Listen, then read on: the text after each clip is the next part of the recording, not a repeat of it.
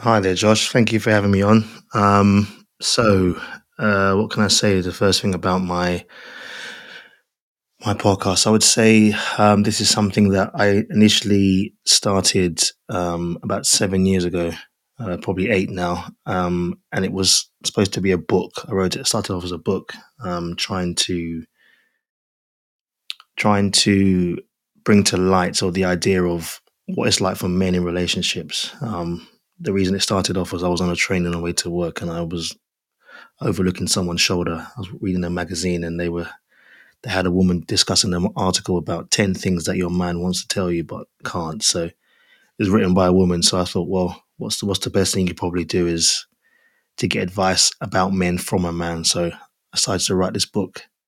It took me about 7 years to write, for different reasons. And then obviously then the pandemic hit. So whilst I tried to shop the book around to different agencies, it didn't go as well as I would have planned. And then I decided to turn it into a audio drama. And here we are. Um, I would say that so I've been a quite a well, I've been creative since I can't even tell you when. I used to act prior to doing what I currently do for work. Now I work in IT. So obviously I've definitely had a creative bone pretty much all my life. Musicals, TV shows, stuff like not well, yeah, TV shows, stuff like that. So it's been something that I've always had a pleasure in being able to tell stories. Um, but what I would say is that, as you know, as anyone knows, getting into that industry is quite hard to do. Obviously, you have to be the best of the best, or your face has to fit, or you just have to be able to. Um, it depends who you know in some respects. So I didn't do as well as I would have hoped, although I did do okay. So I would say that being creative and obviously telling stories is something that I've obviously got a passion in. But it's not something I do on a day to day basis in my job. Um, that's a good question. So obviously, I've got I'm very passionate about stand up comedy. I would say obviously I did try my hand at it a few years ago during university. I would say obviously I've got my select favorite comedians. Obviously, number one would probably be Richard Pryor, followed by Dave Chappelle, and then you've got other ones in there, Eddie Murphy, and et cetera, et cetera. So I would say again,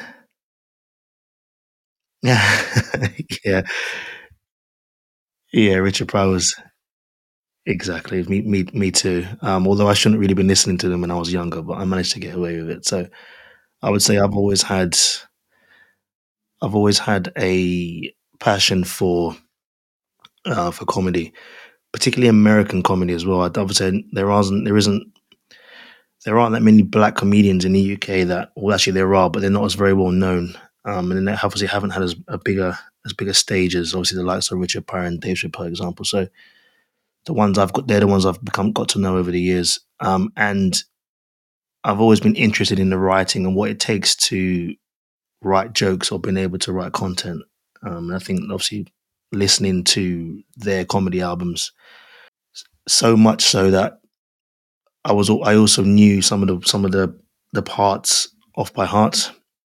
And I think that's probably what gave me the interest in being able to perform. And that's probably what's caused some of the inspiration into me then wanting to write myself. It's very difficult to write comedy sometimes. What I might deem as funny, somebody else might not think as funny as well. But I believe that I've got quite a broad level of humor, so I try and have my comedy that branches out to every single person, so they can at least find some element of relation to what's been said in life or just from this. Um, what do I want? It's very good. I've never ever asked that before. What do I would say that I just want to be able to give a voice to a demographic or a set of people that probably go unheard or don't get taken seriously, or there is a particular stereotype surrounding them. And I'm particularly mentioning black men at this particular moment in time. I feel like, oh, particularly in the UK for me growing up, it was very difficult to. I went to a school in a predominantly white area, so it was very difficult to rise above the stereotypes and the stigmas of of that. It means you have to work doubly hard to be the same as, even on par as your counterparts. So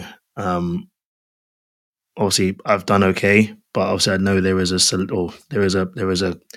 community and there's a youth base out there that don't have the chances that I may have had or what I was given. So I think it's very difficult for men sometimes to be able to express their feelings. This podcast, in my opinion, tries to give a voice to a type of man who is in touch with his emotions but doesn't really know how to express it.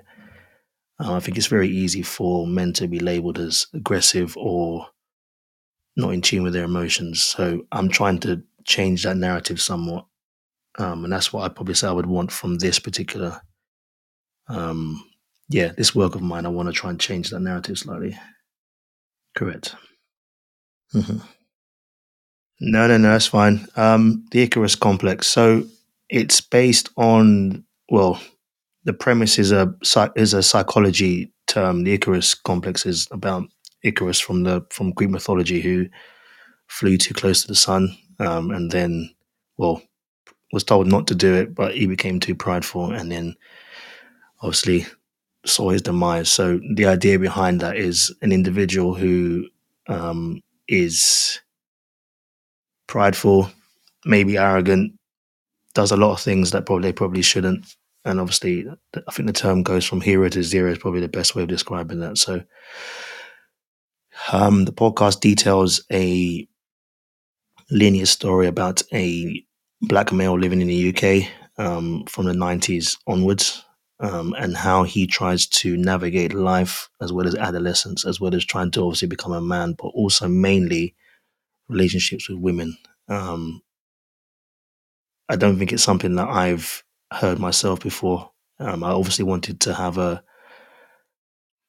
to base it on a male Bridget Jones version, for example. So we'd have it where there's so many books and stories out there about women and their dating issues, but I wanted to do one from a male perspective, just to show that obviously we have just as many difficulties dating and maintaining relationships with women or otherwise, as well. So that's the premise of the story.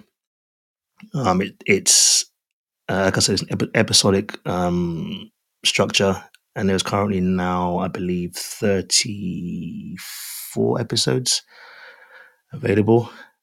Each one takes me about a week to record. So obviously, I write, produce, edit. I also have to reach out to voice actors and audition those each time per episode as well. So I've got voice actors doing it. So it does take quite a lot of time to produce, but I'm actually really enjoying it. And I found that my initial target audience was actually women to begin with, and it actually still is, because I was trying to show them that if you are ever involved in a relationship with a man who isn't able to articulate how he feels, then there may be underlying reasons why that is. But what I've found since the podcast has been released is that the actual target audience of listeners who gravitate to it more are men, which I didn't expect. So um, yeah, it's doing okay. Yeah, yeah, I agree. I agree. I mean, I didn't. I wanted to try. Obviously, the the main character obviously is black. That's obviously very clear from the cover art itself. But what I didn't want to do is just not being able to give anybody else an opportunity to resonate with that particular character. So although some of the struggles are as a relation of being black, I did want to open the floodgate somewhat, just to show that although color may have an aspect to it, there are still some aspects where it affects us all as male individuals. So yeah, thank you. You can find the podcast itself on pretty much all the other podcasting platforms that are out there, and it doesn't really help. But we've got Apple Podcasts, Spotify, Overcast, Amazon Music, Google Podcast, etc. In terms of social media pages, I'm over on Instagram at Icarus Complex Podcast, and over on Twitter at Icarus underscore complex. There is also a website which is due to be released at the end of the month, and that will be the Icarus Complex Podcast.com. and we've just finished season 3. So obviously I'm in the process now, obviously following this call of starting that off. So I should be having season 3 hopefully by the end of May, or season 4, sorry, by the end of May. And yeah, that's it. Thank you very much for having me.